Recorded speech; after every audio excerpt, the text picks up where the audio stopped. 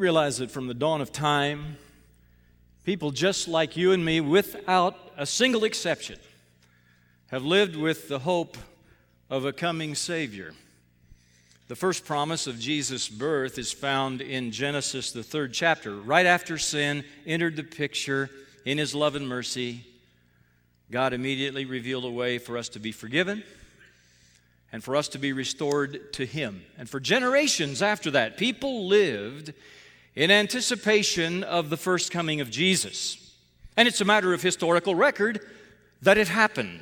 The Savior came to earth, born of a virgin during the reign of Caesar Augustus.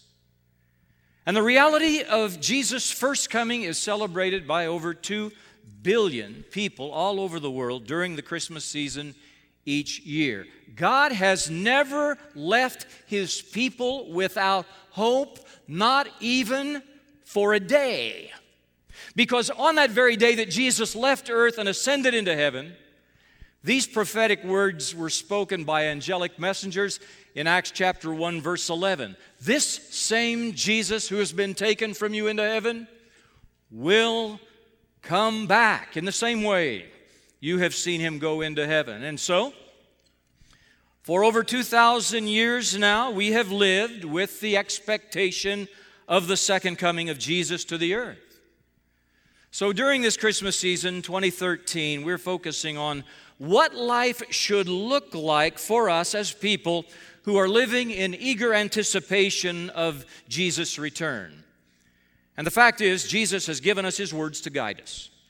He has said, "Until I come again," and then a series of statements. We looked at one of them last week. "Until I come again, be comforted." And this morning, "Until I come again, be warned."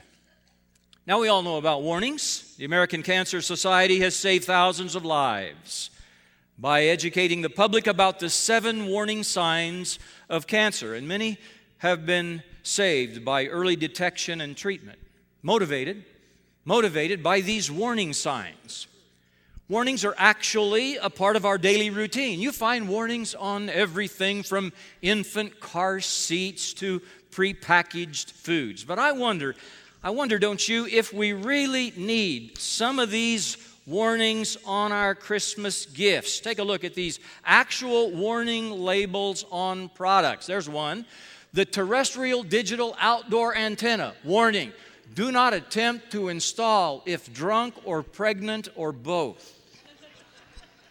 Listen, if she's drunk and pregnant, is falling off the roof really her biggest worry? I don't know. Look at this one. The Vidal Sassoon hair dryer. Warning, do not use while sleeping. How are we going to manage to get the hair of our dreams?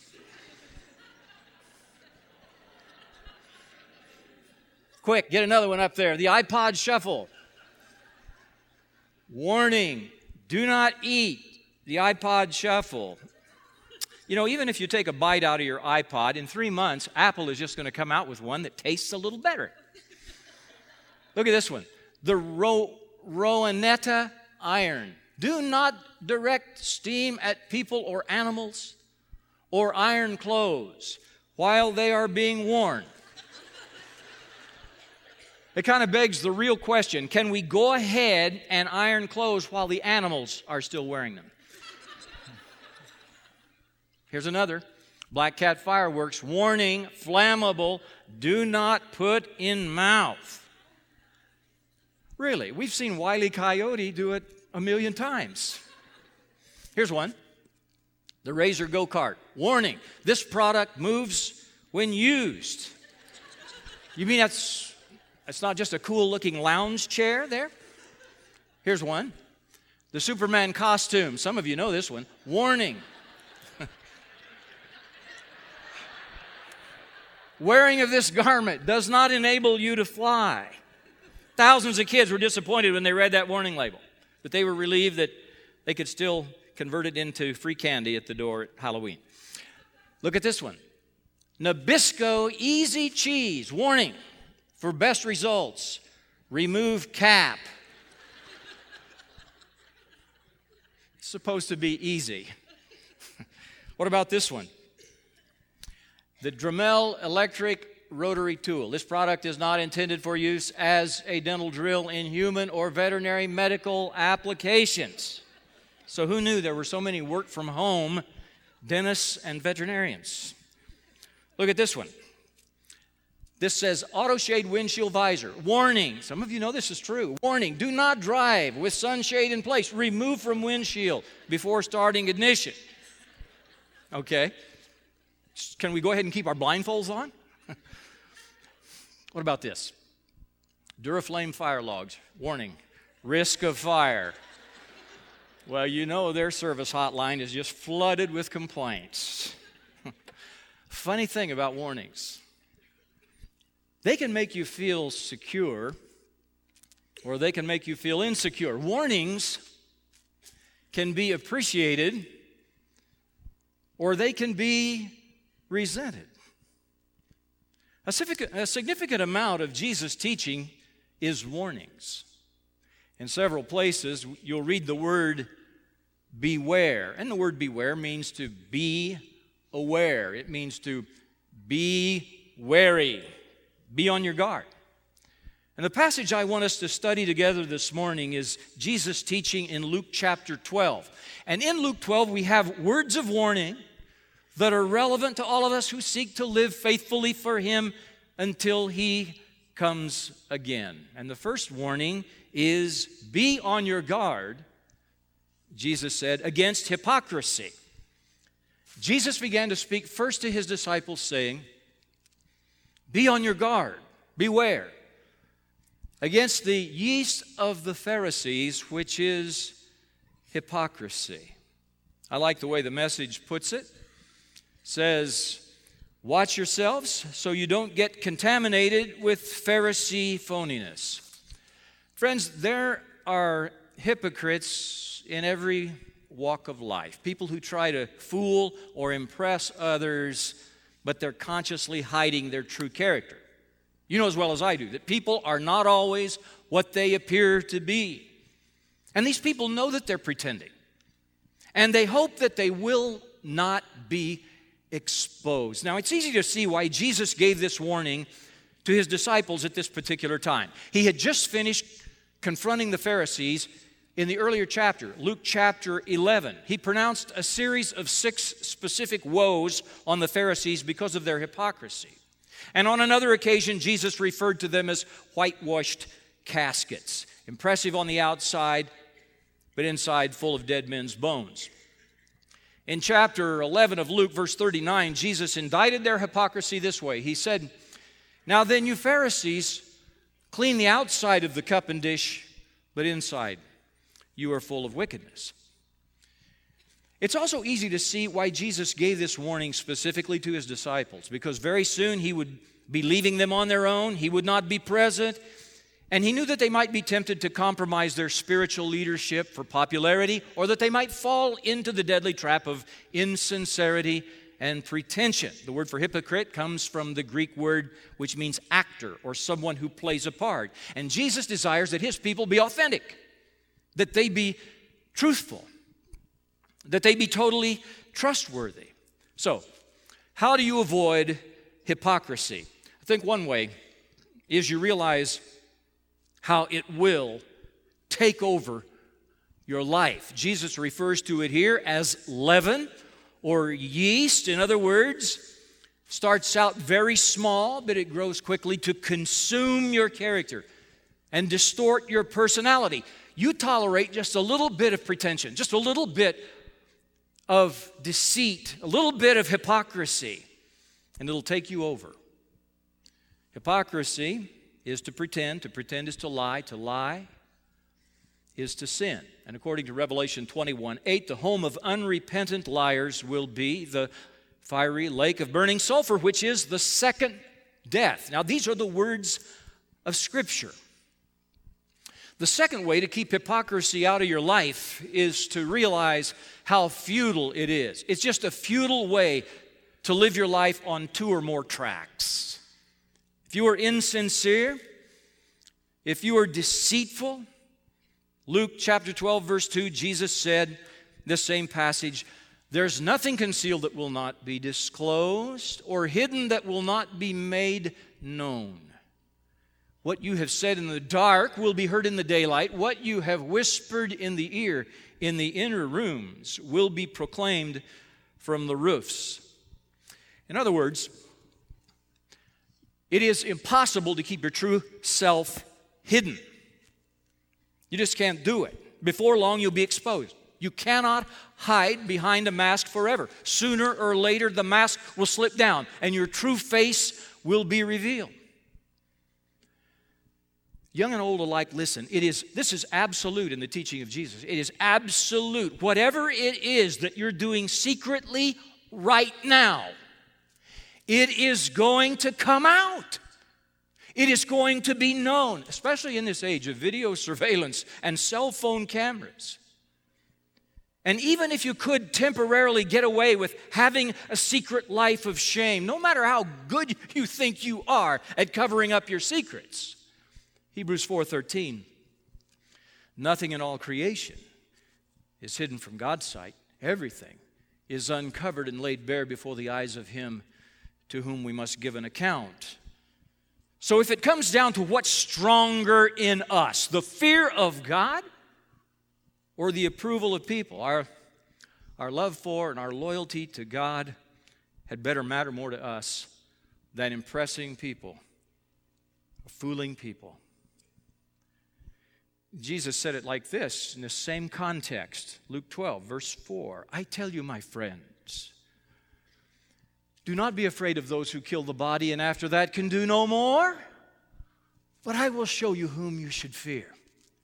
Fear him who, after the killing of the body, has the power to throw you into hell. I tell you, yes, I tell you, fear him. And I remind you, this is said in the context of a warning against hypocrisy. Now here's the second warning from Jesus in our text. He says, be on guard against greed. Chapter 12, verse 15, watch out, Jesus said. Be on your guard against all kinds of greed. Man's life does not consist in the abundance of his possessions. Now the context here is, right in the middle of Jesus' teaching, he's interrupted by a man who's having a dispute with his brother over an inheritance. The man recognized Jesus' rabbinical authority to render legal judgment, but the Lord refuses to get involved because he knew it would not solve the real problem, which was greed in the hearts of the two brothers. Their greatest need was not to have their disagreement settled, it was to have their hearts changed. So Jesus went on to tell the parable of a rich farmer who ran out of room to store his harvested crops. So rather than distribute his excess to people in need, he determined he would just build bigger barns to store all his grain and goods. He saw the great American dream becoming a reality, an early retirement, perpetual rest and relaxation, daily self-indulgence with food and drink and parties. So what's the problem? Well, the problem is the number of times he repeated the first person pronoun, I, my, mine. 12 times in 5 verses, he believed his life was to be lived for himself. But his life was not his. His life was on loan from God. And for those who say, my life is up to me. No. Your life is not your own. It is on loan from God. And God took back the life of the rich fool. You fool, this night your life will be demanded from you. Then who will get what you prepared for yourself? And then Jesus added these words. This is how it will be for anyone who stores up for himself, but is not rich toward God. You see, the rich fool invested himself in things that will not last. He leveraged all his time, all of his energy, and all of his abilities for the temporal and the self-serving. And he completely neglected the eternal. And if you live your life that way, it is a fool's game. Now, there's a very natural transition into the third warning here. Jesus said, be on your guard against worry. Chapter 12, verse 22. Do not worry about your life, what you will eat, or about your body, what you will wear. Life is more than food, and the body more than clothes. Have you noticed that every one of these warnings so far that Jesus has given us has to do with the inner life? It has to do with the heart. Hypocrisy has to do with the heart, the inner life. And greed has to do with the inner life. Now worry is like that. Fear and anxiety happen in the recesses of our minds. And according to the grammar here, Jesus is not suggesting that we not worry. He is commanding us not to worry. So why is this seemingly harmless indulgence a danger that we need to be warned about? Well, one reason is that worry robs life of its joy. And God wants us to experience an abundant life. He wants us to experience a life of joy, and worry robs us of that joy. The Old English word for worry comes from an Anglo-Saxon word that means to strangle. Corrie ten Boom was confined to a concentration camp in Nazi Germany. She was separated from her family. She did not know about their welfare. She could have worried, but instead she wrote these words: worry does not empty the future of its sorrow. It empties today, the present, of its strength. And then at the root of worry is a lack of trust in God. You boil it all down. The pagan world, Jesus said, runs after such things. What are we going to eat? What are we going to drink? How are we going to be clothed? And Jesus said, your heavenly Father knows you need these things. Seek first the kingdom, and these things will be provided for you as well. And so worry takes it out of God's hands, puts it in our hands, and demonstrates a lack of trust. Thirdly, to soothe worry, people will often commit other sins. Worry gives rise to other sins. Sometimes people will steal, or lie, or cheat, or escape into food, or drink, or work, or sex, or drugs, or spending to quiet their fears, to escape their anxiety. And fourthly, worry has adverse physical consequences. I've read studies that estimate half of all hospital beds in America are occupied by anxiety-ridden patients. Well, like greed, worry is an indicator. It's like a red flag that reveals that our focus is too much on this world. Our hearts are more anchored in the here than they are in the hereafter. Let these words of Jesus just kind of wash over you this morning in this chapter, Luke 12:32. Do not be afraid, little flock, for your Father has been pleased to give you the kingdom. Here's another warning from Jesus in this passage. He said, be on your guard against idleness. Verse 35, be dressed and ready for service, and keep your lamps burning, like men waiting for their master to return. You also must be ready, because the Son of Man will come again at an hour when you do not expect him. Someone once said in jest, Jesus is coming again. Quick, look busy. Well, do you believe that when Jesus reveals in this passage that he will come like a thief in the night, or like a master who returns prematurely, a master who returns unexpectedly and calls his servant in for an accounting? Now, Jesus said, if that servant has said to himself, my master is taking a long time in coming, so what does he do in the master's absence? He mistreats others under his charge, and he's unproductive. He's eating, he's drinking, he's getting drunk. According to the text, when the master does return, here's what Jesus said will happen. Chapter 12, verse 47. The servant who knows his master's will and does not do what his master wants will be beaten with many blows. From everyone who has been given much, much will be demanded. And from the one who has been entrusted with much, much more will be asked. Folks, I think this may be the most unsettling verse in the Bible for me personally. Because as I look back at my past and I assess my present, I know how much I have been given. So I know how much will be demanded. I know how much has been entrusted to me. So I know how much will be asked. I do not want to live up to my name. Idle man. Don't want to live up to it.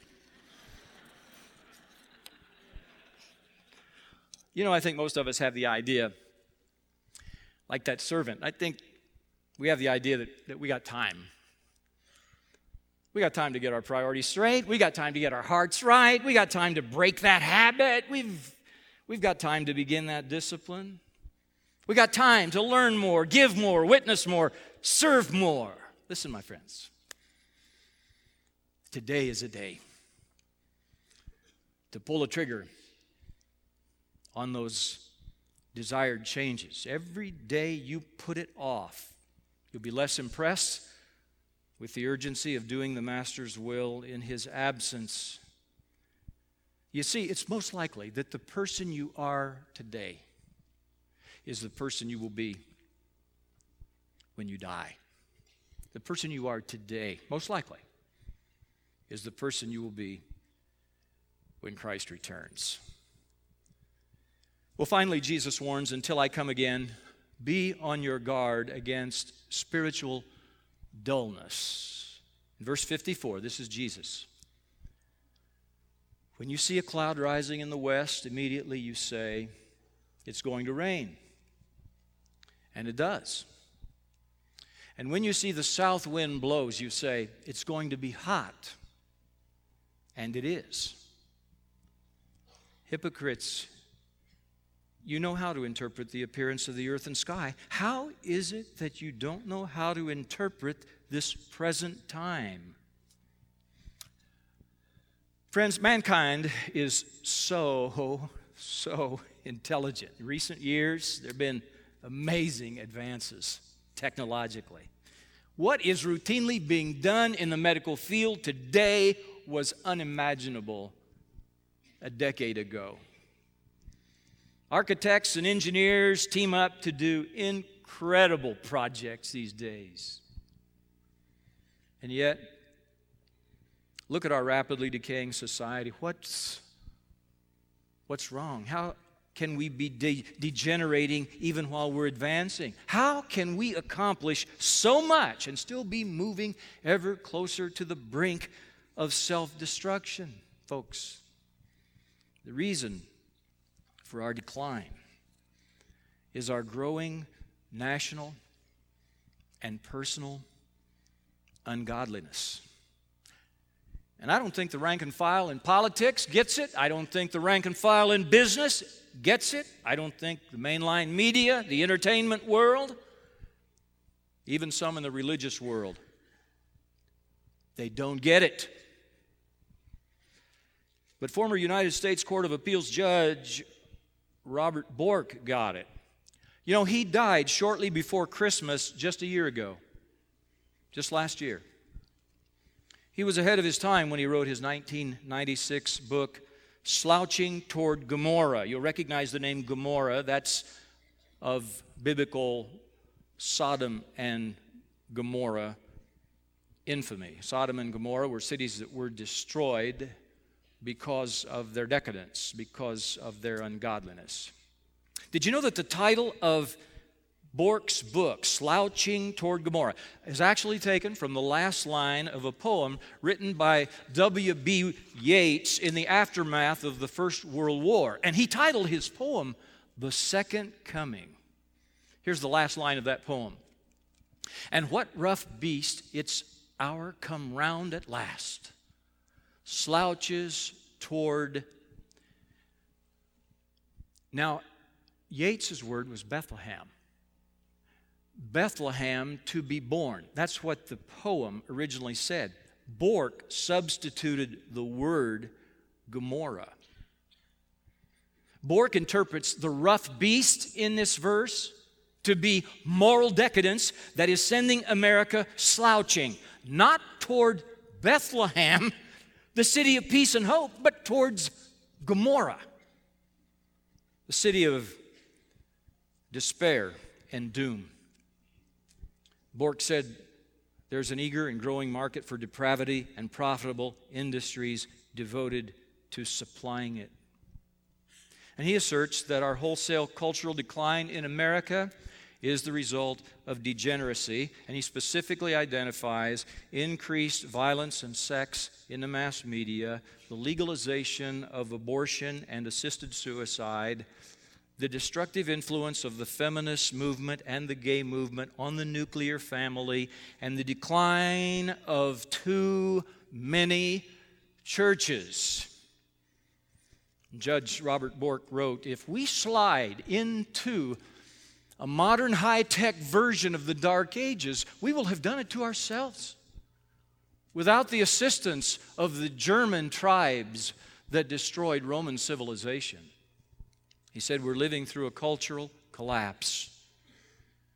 And modern corporations are presiding over that collapse, grabbing everything they can on the way down. He said the upshot is that American culture is in free fall, with the bottom fast approaching. Now, Judge Bork wrote those words 20 years ago. And today, friends, we're not slouching toward Gomorrah. We are sprinting toward Gomorrah with our heads held high and our fists pumping with determination and our chests swelling with pride. The Yeats poem, The Second Coming, also has this line: the best lack all conviction, while the worst are full of passionate intensity. Sadly, this seems to me to be an accurate description of where we are now. So tell me this. How can we be so bright and yet so dim? How can we be so intelligent and yet so ignorant? How can we be so mentally sharp and yet so spiritually dull? Jesus asks then and now. How can you see clouds rising in the west and anticipate rain? And it does. Or feel the south wind blow and expect it will be hot, and it is. And yet not be able to interpret this present time and what will happen if you don't heed the warnings about my coming again. But I want to ask you to set aside the national application of his words. Jesus does have a corporate application of his words here when he talks about spiritual dullness. I'd like for you to set it aside, and I want you to think about the personal application here for a moment. You march to the beat of a different drum in your workplace, in your school, in your neighborhood, in your family circle. Will you be on guard against hypocrisy and greed and worry and idleness and spiritual dullness? That's the question. Pray with me. Our Father, thank you. Thank you for the clear warnings from our Lord about how we should live in this present age as we anticipate His coming again. Lord, in these moments, seal truth in our hearts, and may we live it out day by day, day after day. We pray, our Father, we pray for these warnings to give us security, not contribute to our insecurity, for these warnings to be appreciated and not to be resented. We embrace them from our hearts in Jesus' name. Amen.